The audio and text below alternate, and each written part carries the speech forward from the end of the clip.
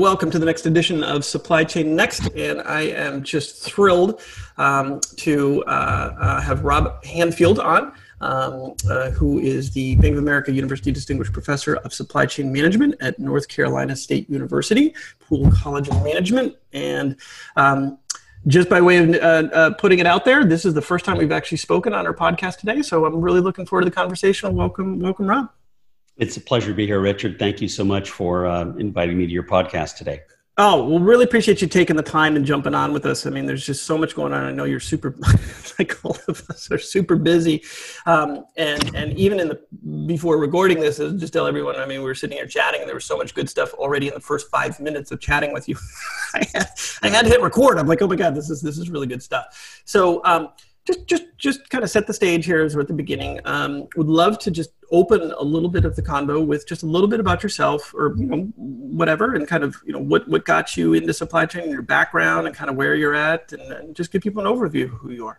Yeah. So my background. I grew up in Calgary, Alberta. I'm Canadian originally. Didn't know I would ever end up working in supply chain management. I was a stat and a math major in undergrad, and ended up going to UNC Chapel Hill and working on a PhD focused on more sort of operations research. But as I got into that, I was much more attracted to, what was going on in the field. And so I spent a lot of time studying how supply chains operate and how purchasing especially operates. From there, I went to Michigan State, and in Michigan State, I learned a lot about what was going on in industry just by hanging around a lot of executives. Bob Monska used to have these big executive workshops with like 100 procurement executives there. And, I'd go out drinking with these guys and talking to them and just picking up on everything that was going on. And I realized, there's so much I can learn. This whole area is so open. And this was back in the 90s, right? And so when I came to NC State in 2000, I started up a center. I said, there's nothing here now.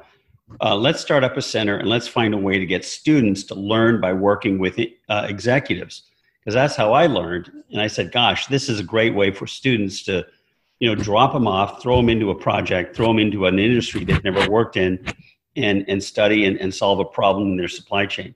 And that literally took off. And 20 years later, we're doing 20 to 25 projects every semester with different companies, different sectors. We work with Advanced Auto Parts, with MetLife, with Gilead Science, with Biogen, with American Red Cross, and I love it because as a teacher, I'm not teaching the same stuff.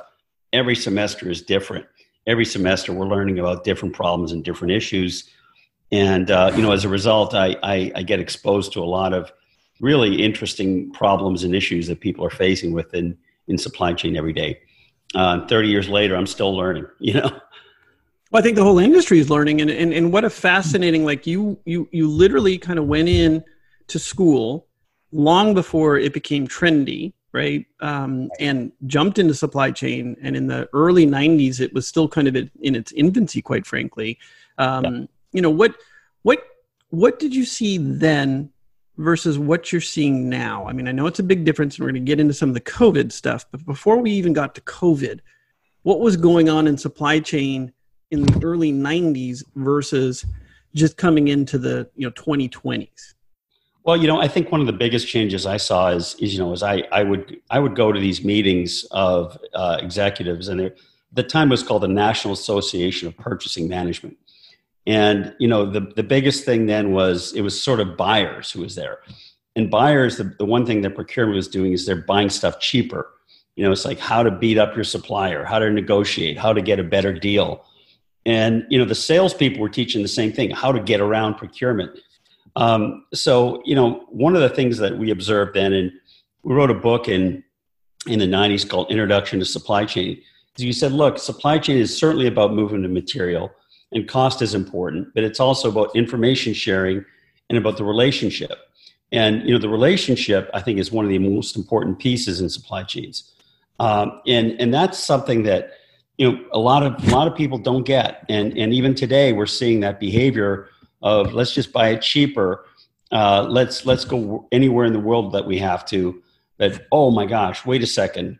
If we can't get it when there's an emergency, well, maybe it wasn't that cheap, and maybe the losses that we're getting, the nickels and dimes that we saved aren't worth it in the long run when we look at the risk issues that are impacted.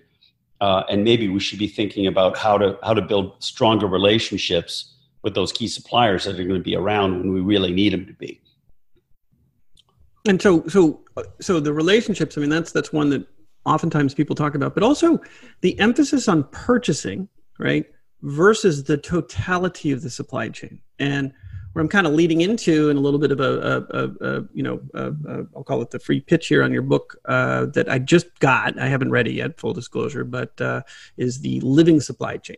Right. And just in the early introductions and reading into it, you really start to get into what I love is the technology infusion, the technology revolution, and then really thinking about the full supply chain. So, what changed in that early on where you were kind of focused and totally agreed. I mean, everyone says the same thing, right? I mean, supply chain has always been kind of synonymous with procurement when it's a much bigger element. There's right. operations and there's disposition, which people leave out, the buy, manage, sell kind of equation, right? And I'm wondering then through living supply chains, as you wrote that book, if that's what you were kind of thinking about, broadening the aperture to the beginning and true end of supply chain as a business within the business. And then how was technology going to come in and start kind of shaping that? Because you were very prophetic. I mean, from the early parts of what I've read in the book, like you're laying the blueprint for what people are talking about and searching for now. And we'll get to that. But help me with kind of like the progression that you got through. Yeah. So the book Living Supply Chain, it was really interesting because I had flown out there. I was doing a site visit at Nike in Portland, and on the way I said, Tom Linton, who co-wrote the book with me, was the chief supply officer at Flex. He said, hey, come on out and see what we're doing out here at Flex. And most people have never heard of Flex. Flex is the biggest company you've never heard of. They're a contract manufacturer. They have 120 factories worldwide. They produce stuff for Nike, for Apple, for Intel, for GE, you name it. And essentially they run supply chains. That's what they do. And Tom said, well, he was just down the road from you, in San Jose. He said, let's come on down here and check out what we're doing with this thing that we call the Pulse. Right? So, okay, I got my curiosity up. I'm going out west. I'll fly and take a look. He takes me into this room. It's a room full of television screens. And on every television screen, there's pictures of inventory, of material that's moving. And you can push and you can drill down on the screen and see what's going on. And literally, he had put his entire supply chain on these, what they call control towers with graphical visualization. And it was all in real time. And so would you say that, sorry to jump in. Can I ask a quick question on that one? So at that point, fascinating piece there, did you see kind of the digital twin emerging in that sense from the assets themselves? Or was it still kind of the system with sort of, some proxy for this thing moving through the system? Well, it was sort of a partial digital twin, because what you could also do is you could do what if scenarios with it, right? You could look at the data and you could say, okay, what happens if, the price, the lead times on semiconductors goes from 12 weeks to 16 weeks. What is that going to do to our production? What's going to be impacted? But what it also allowed them to do was, in control towers, you think, well, only the top bosses get to see it. They would take this information, they would blow it out to people's mobile phones. Right. So now everybody in the field could see what was going on in real time on their supply chain on their mobile phone. Wow. And that just kind of blew my mind. At that point, I'm like, and this was when? This was in 2016, 2017. Wow. And I said to Tom, we got to write about this, because this changes everything for me. When you can actually start to visualize and see real data that's going on in real time, it's incredible. And people are saying, well, gosh, we don't have the investment to do that. They pulled this thing together in 6 months for probably less than $500,000. Wow. And it's really about changing the mindset around what data do we need. You don't need all the data. Not all data has to go first class, but what data do you need to make decisions? And you want to put the data in the hands of the right people who have to make the right decisions in real time at the right time. And then that enables the collaboration, the problem solving, the decision making that has to happen when stuff goes wrong, because there's always stuff going wrong in supply chains. Yep. And so that was kind of the primer to the book, right? And then you get into the book, which is really about, in essence, just kind of detailing your experience and seeing the Flex kind of foresight in building this, but then imagining it now for all supply chains. Well, that's right. And the book is, I mean, to be honest, if you read it, it's kind of flaky. It's not a typical supply chain book, right? I don't know if that's the right selling feature to your book.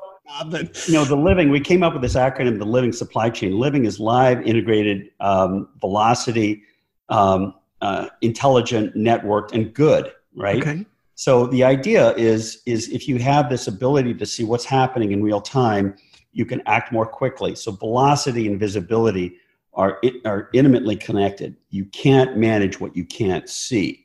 So you have to be able to see what's happening in your supply chain, and that increases the velocity of decision making, which increases the velocity of material. And what we found is a lot of the guidelines or the principles we were talking were very much aligned with kind of the rules of nature. And there was a book called the Serengeti Rules. Actually, they did a show on nature on it, and it showed that if you looked at the patterns of nature of how things on the Serengeti, how animals behaved, how ecologies and ecosystems evolved, a lot of those things were also directly in parallel with what's happening in supply chains. So as you got this visibility, you could actually start to see the natural flow of what's going on in these supply chains, and you could predict what was going to happen, and you could react more quickly to it. And so the technology and the evolutionary piece really kind of came together in that book. And so the term we started to use, and just floated by here, is value web, right? And I think there's sort of this evolution to go from a supply chain to an interconnected everything that allows you transparency from raw materials all the way through multiple dispositions until you get into recycle and reuse, right? But that connected platform, to your point, there's a direct correlation to the participation rate of that platform, and then also the value of that platform. This actually goes to the whole book Platform Revolution, right? And I think that's also a key piece here to understand is that, well, Flex did it for themselves, and they're ginormous, right? And businesses can do this on their own, but when you look at this kind of technology implementation, especially in today's world, in today's environment, here we are in 2020. How do you look at the options that exist or don't exist for these companies? It's one thing to say you got to digitize, you got to go kind of put this and create this transparency. I think everyone's in agreement on that one. And then we get to the practical steps of, okay, where do I even start? Right. How do you kind of talk to people about that? Well, I think you got to start with the data, right? And the problem in most organizations, in 99% of organizations, is their data sucks. It's true, right? It's okay. And it's okay to say that. That's the other thing, right? I mean, it's like, you got to come in and like, hey, I'm a supply chain data guy and it sucks. My name's Richard. Hi, Richard. It all sucks. I mean, it's terrible. Right. The quality, the timeliness, right. We do an annual survey on data governance that we published with IBM this year. And companies, it takes the average manager, a couple hours every day just to find the data they need to do their job. It's all over the place, and and when they get it, they got to clean it. They got to put it in Excel. They got to put it into a PowerPoint so that they can show it to people. It's a whole data cleansing issue. But if you have good data, if you have trusted data, and you can pull it into a data lake and you can use it, then your data analysis is push of a button. We don't have to wait for the quarterly report. We push a button, we see what's going on right now at this very minute, based on what's happening in that factory. Right. And you pull it up on your iPhone and you can see what's going on at that very moment. So how did that, let me kind of close the gap here to where we are within COVID. So you're kind of about 2017, the book gets published. I'm assuming you're writing it for a couple of years beforehand. You kind of get it out there, probably weave in some of this technology kind of stuff for 3 years. And like I said, I that's about the same time we started, right? Just not coincidentally, and I think others are starting as well too. And I think there was a palpable groundswell starting to happen pre-2020, where from 2017, 16-ish time frame, for those 3-4 years, just up until COVID, supply chain was gaining momentum. It was like the last lever within the enterprise to really be optimized. It was the biggest lever that everyone had avoided. Technology, yes, we need to do it. Everything's manual, data's crappy and stuff like that. So how did that kind of alter both, maybe your education, your curriculum, even your consulting, like up until you got to COVID? So, I think what we were doing, almost all of the student projects that we work on now are related to analytics. And analytics is key. And, the issue is that the data tells the story. But you don't just need to, pull the data and throw it into a Tableau or a BI file and create a bunch of graphs. You have to know what you're looking for. So it's kind of an iterative process of, having that critical thinking, teaching people to understand where to look for the data, how to look for it, how to develop a hypothesis, to try to figure out what you need to be looking for. And I think, that's what we're seeing now is there's a lot of discussion around AI and machine-based learning. And we've done projects with that with PhD students. And man, that is a grind. MBL is a grind. It takes a lot of time. And the key is you have to know sort of what you're looking for. You have to know what keywords you're looking for. You have to sort of set up the problem in such a way that the words, you can start to look for the information. And when you set it up the right way, then the machines can do all the data collection and analysis and show it to you. But ultimately, humans are still in the loop. Yep. Humans still have to pull the trigger and make the decision. What are we going to do with this information? Right. And I think that's key. And machines can learn from that. But we're really in the early stages of that human-machine interaction around all this data that's being used today. Well, I think that's kind of where we were before COVID. Yeah, and so as you were talking through that, what you kind of reminded me of is your kind of original analogy of the analog, I'll call it data visualization supply chain, which required finding data, sanitizing it, cleaning it, normalizing it, putting it in Excel, putting it in PowerPoint.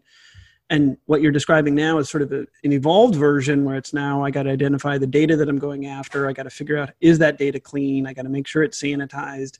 I got to then kind of aim it at a machine learning or AI or whatever you want to call it. And it's a lot of work, right? Yeah, it's a lot of work. For not today, not a huge return. But underneath it all, if the data itself, if you had accuracy like 99.99% data accuracy, then machine learning and AI could go gangbusters. Right. And it's and then you can also get the data closer and much closer to the time when you need to make it. Right. The analogy we use is driving a car down the street. You need 3 or 4 pieces of information. You need to know your speed. You need to know whether your gas tank is full. And then, you need occasionally these warning indicators like, your oil pressure is low. Right. You don't need to know the exact oil pressure at that exact moment in time. You only need to know when it's low. And you need to know how fast you're going so you don't get a ticket from the cop, right? Mm-hmm. So right. That's the kind of information we need to decide what information we need to run our supply chains and make that available to people so that they can operate those vehicles. It's a great analogy. Let me kind of bring us now into sort of the current environment, right? I mean, everything's COVID, of course, and checked in and make sure everyone's good and healthy and safe here. So that's all good. But let's talk about the impact that COVID's had on just kind of the working models that you were, engaged in, whether it was digitization, this transformation that was happening. I mean, from the moment sort of COVID hit here to where we are today, like what's the direct impact currently to supply chain that COVID's had? And then we can talk a little bit about what you think the future is going to be. But what do you think COVID's really done to supply chain right now?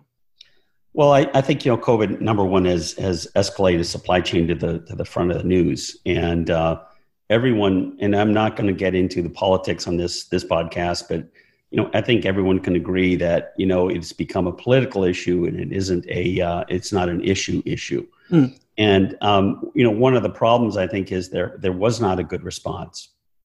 I wrote a research report in 2011 for IBM saying, how should the federal government prepare for the next pandemic? Well, I think it probably gathered a lot of dust. I don't think many people read it.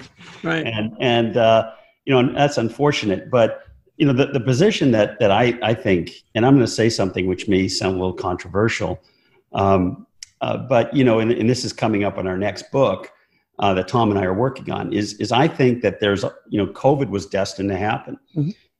We were already moving in a direction, with the tariffs and the trade wars towards, pulling away from globalization. And I think COVID is something which is really going to, firmly put us in that position where we're going to move much more to localized platforms. And the idea we're promoting in our next book is the idea of supply chain immunity. We have to have supply chains just like our bodies are immune. We have antibodies that we develop in our body. So when there's an invader, we fight back, right? We've got to have supply chains that are immune to the kinds of forces that can attack us. And how do you do that? Well, you have to think through it. You have to have a strategy. You have to build up those antibodies. And you have to be predictive in nature. And that's what we're saying is I think this is a natural flow. There's a guy from Duke that we quote a lot in our new book, Adrian Bejan, who wrote The Physics of Life. And he said, life and everything in life is a predictable flow, just like nature. And if you look at the way, rivers evolve over time, they follow a flow. And if we look at the flows of what's happening in supply chains, then this COVID issue was almost destined to happen. Right? It was destined to happen, and we were going to come into a position where, this globalization thing, everything was going great, but it's going to change. Right. And it happened. It changed a lot sooner than everybody thought it would. Yeah. Oh, yeah. Absolutely. And I mean, amazing. That you wrote that paper. I'm going to have to dig this up and take a look at it. I didn't get that pre podcast here. But absolutely. I mean, this is the number one. Supply chain is now top of mind for everybody. People are being interviewed, like yourself, Yossi, like we talked about, Stanton, kind of out on the news, right? Everything's about supply chain with food, everything, right? Food, toilet paper, masks. I mean, right? I mean, everyone's like, oh my God, tell me about the supply chain. Yeah, meat. Right. I mean, everything, right? So in one sense, that's a good thing. And it's just, it accelerates the transition that was underway anyways. I think it just increases the pace at which the change is going to happen to supply chain. So in one sense, being here in supply chain right now, even in the midst of the chaos of COVID, it's a great place to be, right? And so looking forward now, coming out of this, and it's maybe a little bit early to tell this from your vantage point, but in preparation for this and thinking this through, like even within your student body, curriculum, even the assignments that you're doing, even the advisory work, I mean, how are you thinking now to sort of position people? Because now they're coming in no longer wanting to just have an academic discussion. This is cool. This is interesting. It's like, no. I want to do something now. Like, how does that change your approach in discussing this with either enterprises or industries or, even your students, like the practical application? Right. Well, I think, short answer, everything is changing. Right. Okay. And I think we're going to be talking about a pre-COVID and a post-COVID world. I think a post-COVID world is going to be completely different from a supply chain perspective, also from the way that people work. Yep. Number one, I think, we're going to totally rethink the way we thought about landed cost. The way we thought about it previously was labor costs are less in China. We add on our freight, and then maybe there's a duty or a 301, and our landed cost is still less than probably what we could buy it here. I think what we're going to see in a post-COVID world is people are going to say, wait a second, that's inventory that's not moving. That's inventory that's stuck on a boat coming across the ocean. When we really, really need it in an emergency, governments over there will stop it from being exported at the port. So I think people are going to say, look, we may have to, pay a little more for it. And maybe what we'll see is kind of more of a pan North America platform where you've got Mexico, the US, and Canada sort of becoming much more closer integrated and self-sufficient, and suppliers starting to be developed over here as well. That's not going to happen overnight. Right. as much as the government says, well, we want local manufacturers and we're going to pass bills and laws to mandate that manufacturers produce here. The fact is you can't move entire industries. There's a great example. There's 4 manufacturers of brake pads that produce 80% of the brake pads in all the world. And those 4 suppliers are in a single province in China, right? So where are you going to get brake pads if you don't get them from China? Right? Who's going to start producing them? There's equipment, there's technology, there's know-how, and we don't necessarily have the people to make the stuff here. So even though there's incredible massive unemployment, so if we are going to start to reshore things, we've got to be very clear about how we do that.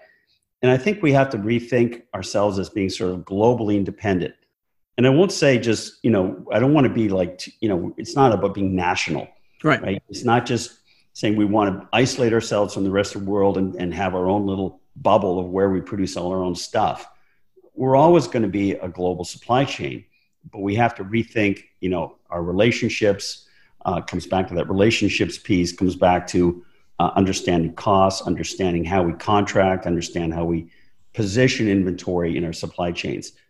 All of that's going to change. And it's going to be a massive set of changes going forward. There's a practical application to what you're describing too, right? It's pragmatic, right? In this case, people might misconstrue the regionalization, right, or localization of the supply chain as being somehow, I'm pulling inward. In fact, it's not. It's just a practical application of creating resiliency with multiple paths of input, right, from local to distributed. That's all. It's not, people shouldn't read into it much beyond that, because, as much as we like to look at this, and you talked about politics, but at least business wise, I don't want to say it's insulated from politics, but businesses make decisions based on profitability and practicality, right? It's more objective in that sense, right? Exactly. So they're thinking in terms of what is the real practical solution. Politics be damned. At that point, I'm a multinational that services all these people all over the world. Well, I have to have local, regional, and then global answers to my supply chain. That's a necessity and a practical implementation of, as you're describing, resiliency that needs to happen. Right. Yeah. And a great example of that is, a lot of people are saying, well, we moved too much to JIT, right? Mm-hmm. And therefore, is this the death of lean? And I would say no. Right. Everything about lean is absolutely consistent with what we need to be doing in our supply chains. Mm-hmm. When you have, suppliers in China with 16-week lead times, guess what? That's not lean. Correct. Okay. Yep. That's a lot of inventory in the system. Right. Lean is about visibility. It's about information sharing. Mm-hmm. It's about alignment. It's about relationship building. It's about communication. It's about, discovering quality problems when they occur. Mm-hmm. It's about flow. Right. I keep coming back to this idea of flow. How do we improve flow? Mm-hmm. How do we improve velocity of flow in supply chains? Mm-hmm. And that should be our guiding principle, not where the stuff is made or if there's a tariff on it or not. Right. Let me ask a question on that one. Let me double click on this one. And where's your mind on sustainability and environmental practices as it relates to that flow? And I'm actually thinking all the way in the terms of from natural resource consumption, because we, as I look at it, I think the number now is about 90 gigatons of raw materials are produced per year to, feed the world, whatever you want to call that, right? Half of that, or 48%, is for food. So let's just take that off the table. That leaves 52 gigatons of raw materials for feeding the supply chain. And that's your metals and minerals and whatever we're extracting out of the ground. Right. So, when you start connecting those dots and creating that visibility, how does the circular economy feed into sustainability and become a part of the supply chain conversation? Because that will become apparent when you bring that transparency, as I'm describing it. How do you think about that and that playing out now? Yeah, so there's a chapter in our last book, the G in living is for good, right? Okay. Yeah. What we mean by good is just that, is doing things that are good for the environment, good for people working in our supply chains. And, good is good. You know what's good and you know what isn't. And if you're doing something that is, dumping effluent in the river, or, Right. if you have extended supply chains which has a much larger, carbon footprint, then, along those contacts of bringing things closer, more local, less transportation, using materials, recycling materials, using sustainable materials, all of that is good, Mm-hmm, mm-hmm, right? mm-hmm. And not only is it good, but it's also it's also a context that I think a lot of people care about much more. Right. And I think that also applies. The good concept also applies to human rights in the supply chain. Yep. Global slavery is at a peak. Mm-hmm. Forced labor, indentured labor. People are an expendable resource in a lot of supply chains today, especially in like the apparel sector. Mm-hmm. And we did a project last year just talking about some horrific conditions in places like Bangladesh and in India, Right. especially in the tier 2 invisible supply chains. So what we need to do, again, is drive that transparency and that visibility down to those tier 2, tier 3 suppliers. Mm-hmm. And you can see, the working conditions are not supportable. We're not going to support that. Right. We're not going to allow kids. Right. We're not going to allow migrants who can't read to work, on contracts that force them, to work for 3 months without pay. Right. So, those are the kinds of things that I think are absolutely aligned with what supply chain should be doing today. Right. Right. And just kind of taking a step forward too, because there's all of that, which is incredibly important, and the transparency of the supply chain comes, we begin to see that, and people are going to make decisions based on that.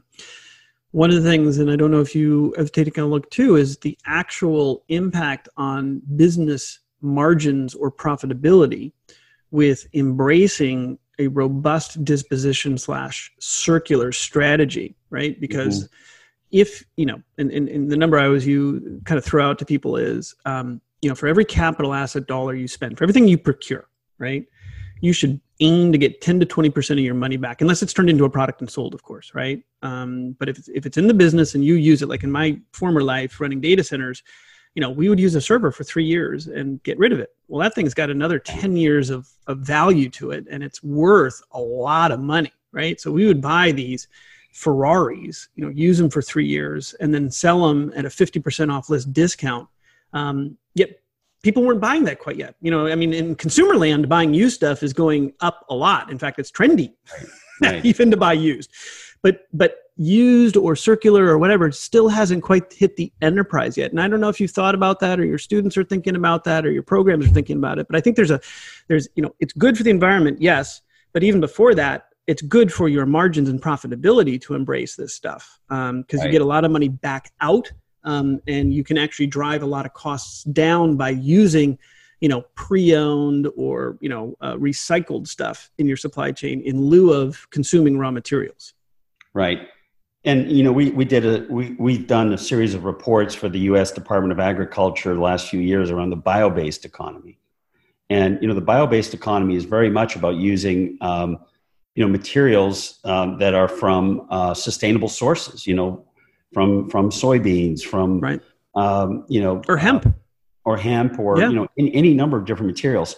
It's a very small percentage of the overall economy. Right. And the biggest barrier is cost, right? It doesn't have the economic infrastructure, that the oil industry and the chemicals industry does using petroleum-based goods. Right. So bio-based is coming on, but ultimately it has to meet that cost threshold.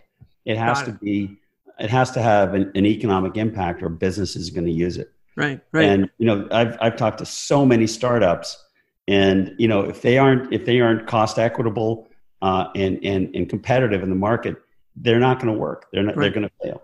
People will pay more for it. Yeah, and it's actually a great springboard into one of the things I also. So again, agreed. And when I said hemp, I was actually thinking more, hemp just as a material alternative for. It has so many use cases, but you were talking actually about energy, right? Alternative energy, biofuels. Whether it's algae or soybean or that kind of area for sure. But now, kind of segue a little bit into the technology innovation side of things. So, from your vantage point as well, what are you seeing in the area of technology innovation, kind of startups, within supply chain, right? Because that's got to be way different from when you first started back in the 90s to where it is today. And even with the students that you're working with, I would imagine kind of how they're structuring their case studies output may have a much more entrepreneurial kind of wrapper to it these days versus say 10 years ago. What's going on with the innovation side? Well, I think with innovation, what's happening is there's a lot of really interesting platforms available now for doing analytics. Mm-hmm. And, you have a lot of tech people that are doing startups. And, a lot of them, we did a project for CAPS on procurement analytics and procurement technology. Mm-hmm. We counted like 200 different startups that are doing work on procurement.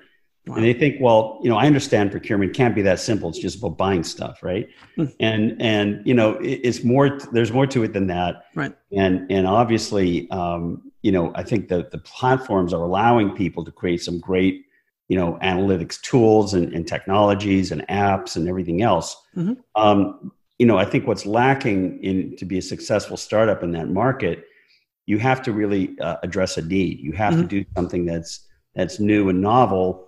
And that means you have to get out in the field and talk to people who are actually, doing this on a day-to-day basis. Totally. I think one of the biggest areas where we need to innovate is government acquisition. Mm-hmm. I spent a couple of years working with the General Services Administration, and the government cannot get visibility to how much money they're spending. Right. They can't.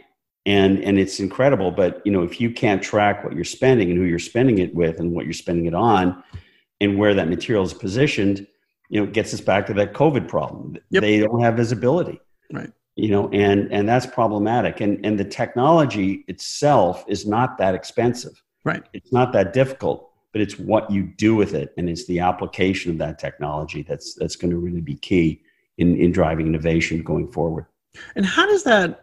Let's talk a little bit about the student kind of population you're running into. Like, how have they changed, or how are they changing versus 10 years ago, 5 years ago to today? I mean, I imagine just the questions, the enthusiasm, even potentially even the enrollment rate, because certainly one of the things that the supply chain industry in going through, or supply chain, what do you want to call it, horizontal industry, and I've heard this from multiple people, is it needs an infusion of new thinking and new blood. I mean, it's really eager to have people come into and pursue supply chain as a career, right? And I like you and myself, I mean, a lot of people I just talked to kind of fell into supply chain over the last 20, 30, 40 years, right? Like, I mean, I had, my major was in international relations and economics. I had no...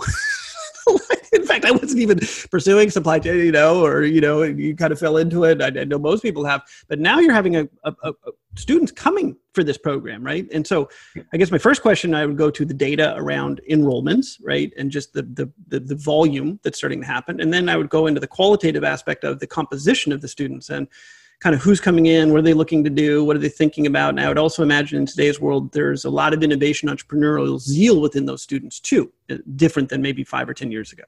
Yeah, no, absolutely. And NC State, is fundamentally a technology school. Right.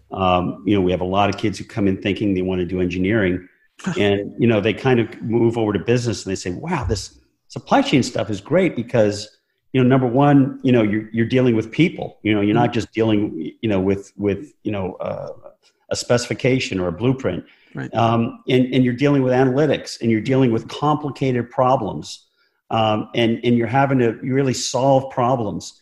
And that appeals to a lot of kids. I mean, it's become our biggest major in the undergraduate level. At the MBA, we have a huge online MBA program. We get a lot of people who come to our MBA just because of that. And we promote it through our SCRC website. Mm-hmm. I write a lot of blogs, have a lot of content. And people, get attracted to it, and they start reading, and they thought, gosh, this sounds like fun, right? Right. This is an exciting career. And, I think we're seeing more executives, that started in supply chain going to senior leadership positions. And in general, young people that I meet, they're pumped. Mm-hmm. They love working on a real world problem with real world data Mm-hmm. on and dealing with executives who, don't have all the answers. Right. And executives on their part love working with young people because it's a different point of view. Yep. And these kids, man, they can write code in R and Python. They can write an app. I mean, they're way ahead of where, you and I ever were at that age. Yep. But if we can feed them the right problems, they're going to come up with a lot of really cool and innovative solutions.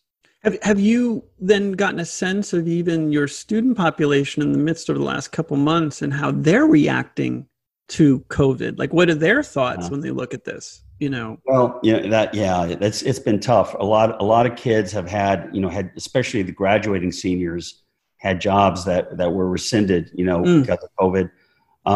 Some of them have taken internships. Some of those internships are online now. I mean, my daughter is doing an online internship for the entire summer. She's going to be in front of her computer all summer. Wow. I think it's going to shift things away.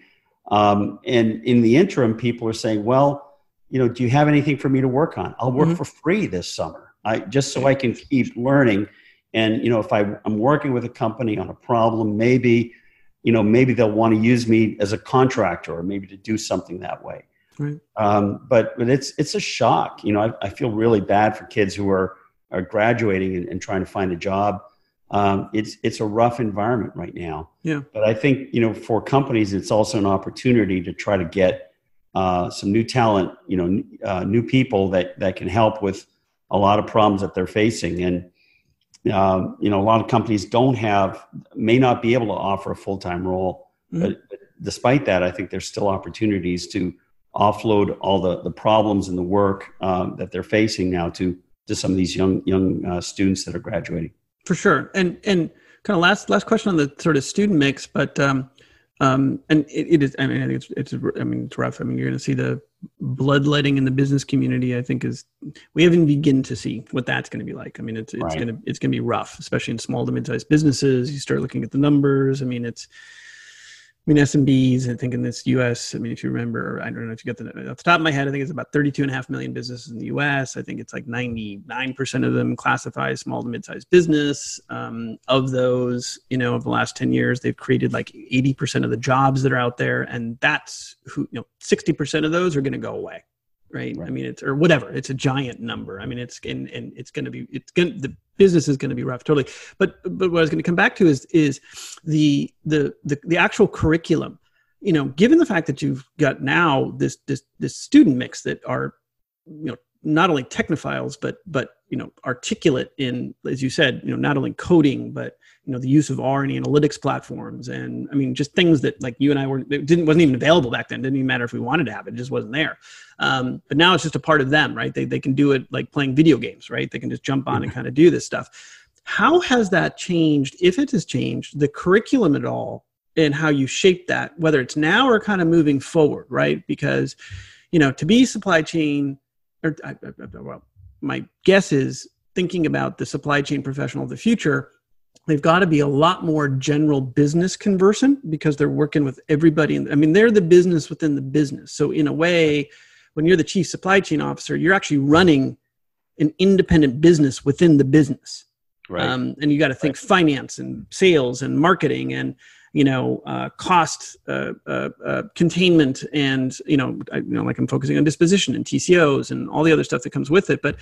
And now technology and innovation, right? It's almost like you need to have your own CIO that's focused on the supply chain. So the question then comes back to the curriculum. How has that changed? How do you kind of expose these emerging supply chain leaders to what they need to be ready for, because they're coming in and they're going to be looked at to answer a lot of things that the outgoing supply chain is like, hey, we don't even know how to do this stuff. You guys figure it out. Right. So and I think that's where what makes our program especially unique is we have these projects, and there are 3 credit projects. They last 15 weeks, the entire semester. And the class is the project, and the student is put into a team environment, and for a lot of these kids, they've never been on a conference call, they've never been to a meeting, they don't know how to do an agenda, but we pair them with advisors, and these are experienced supply chain executives that have retired, Mm-hmm. and they want to give back, and they're mentoring and teaching these kids. Hey, here's how you got to prepare for a meeting. Here's the things you need to do. You know, if you're going to present, give them an update this week, and they hold these virtual meetings, and they're faced with difficult challenges and problems. You know, these are real business problems. They're not made up business problems, and so they have to come up with. They're given a lot of data, again, a lot of lousy data in many cases. Yep. So they're exposed to the reality of working with data, making sense out of it, making a recommendation based on data, doing interviews, talking to different people, doing the research. We've got a great online library and resource, and pulling all that information together in an industry they've never worked in, on a project they've never looked at before. Right. So it's that kind of agility of being faced with unknown problems and projects, and being able to put a coherent, recommendation and outcome out of it. That's what's needed in today's supply chain. That's the kinds of things that these young people are bringing to the table when they go out in industry today. That's awesome. So it's a real practical application of what is needed out there. You're basically, like you just said, this is how we also approach even our development of our own platform in product management, product development, is we're always searching for a practical use case, right? Because we can sit there and think all sorts of deep thoughts around the way the technology is supposed to work, but put it in the hands of someone who's going to use it or apply it to some sort of specific thing. You learn real quickly what that thing's supposed to do, right? So I imagine that's the same analogy then for these kids, right? They get to, and then of course the businesses are defining what their curriculum is, so by the very nature, they're already being primed for what businesses are looking for by working on what businesses are asking them to work on. Yeah, well, that's right. And some of the problems, are maybe ones that the business has never looked at before. Right. Or it may involve something, we're doing a category strategy, and we need, market intelligence, like what's going on out there in the industry. What's happening in terms of prices, in terms of capacity, in terms of risk. And these are the kinds of questions that, they're going to have to answer to and inform their executive bosses when they go out on the job. Right. And, market intelligence is the key to strategy. Yep. If you've got good intel, you can build a good strategy, and you've got to dig in, and it's all over the place. The information is all over the place, so you have to learn how to be curious and look for the right information, to help address that question. But it's there if you want to find it, right? I mean, that's one of the beautiful things about the internet, and it's being connected and continues to be connected to everything, is the data is there. And if it isn't, you can figure out how to get it there. But then make sense of it. Well, let me look forward a little bit as we're kind of winding down here. Kind of coming out of this, I know you've been super busy and getting busier in the midst of all this stuff, right? And that's both consulting and school and everything. A lot of COVID calls. How do you, just your thoughts kind of, looking forward here, maybe through this year, maybe even the beginning of 2021, what do you think are the big couple things that, supply chain, whether it's through the school or just the industry or the things that you're seeing, are going to have to deal with? The obvious, of course, that we've already highlighted, but anything, kind of looking forward, like what put the prognostication at? What's the crystal ball got? Well, I think, now's the time that businesses need to secure their relationships with supply chain partners. They need to go out and communicate with them, find out their financial status, and come up with creative ways to kind of preserve their supply chain partners. If we have a recovery, that's great. But, 6 months from now, if you decide to step on the gas and there's no suppliers there because they went bankrupt, you've got a real problem. So I think number one is sustaining our supply chain, making sure that our partners are there. But then also, I think we're going to rethink work. I think a lot of businesses may not go back to people, going to an office every day. Right. They may realize, gosh, people are very productive working at home, and maybe we ought to just stick with this arrangement for a while. And so I think we may not see air travel resurge to the levels it was before. We may have more virtual meetings, more virtual communication, and if that's the case, then we're going to need people more than ever to understand how to process data. In how to collaborate virtually to get outcomes and make that happen. That makes sense. That makes a lot of sense. And let me wrap up with this one question. So you mentioned it, but when is the new book coming out? And is there a title, or is it a work in progress, or? It's I've got a first draft done. It's called The Physics of Supply Chain. So right. Okay. You can look for that. It'll probably be out next year sometime. So. It sounds like you're mirroring, at least from my point of view, two of my favorite subjects, which is science fiction and now supply chain, right? So it could be a novel unto itself, right? I think it's going to be The Physics of Supply Chain or Supply Chain Immunity. It's cool. Well, I love the supply chain immunity concept. I think that's really cool. I love the analogies to also the evolution of the body, which is its own supply chain, right? When we look at it and talk about one of the most advanced systems that we certainly haven't even scratched the surface in understanding. Like, we just don't know anything, even in the midst of COVID, right? It's just like, we kind of are guessing at a lot of this stuff. But there's a lot of things you can look in, like you said, in nature that give us examples on, how to kind of approach this stuff that we overlook oftentimes. You just got to step back and take a look. So Well, we're looking forward to the book. Awesome. Really, thank you so much today. Kind of wind up there, but it's just a great conversation. I know we're going to be having plenty more of these. And it was just great. I really appreciate you taking the time. I really enjoyed the conversation today, Richard. You have a great evening.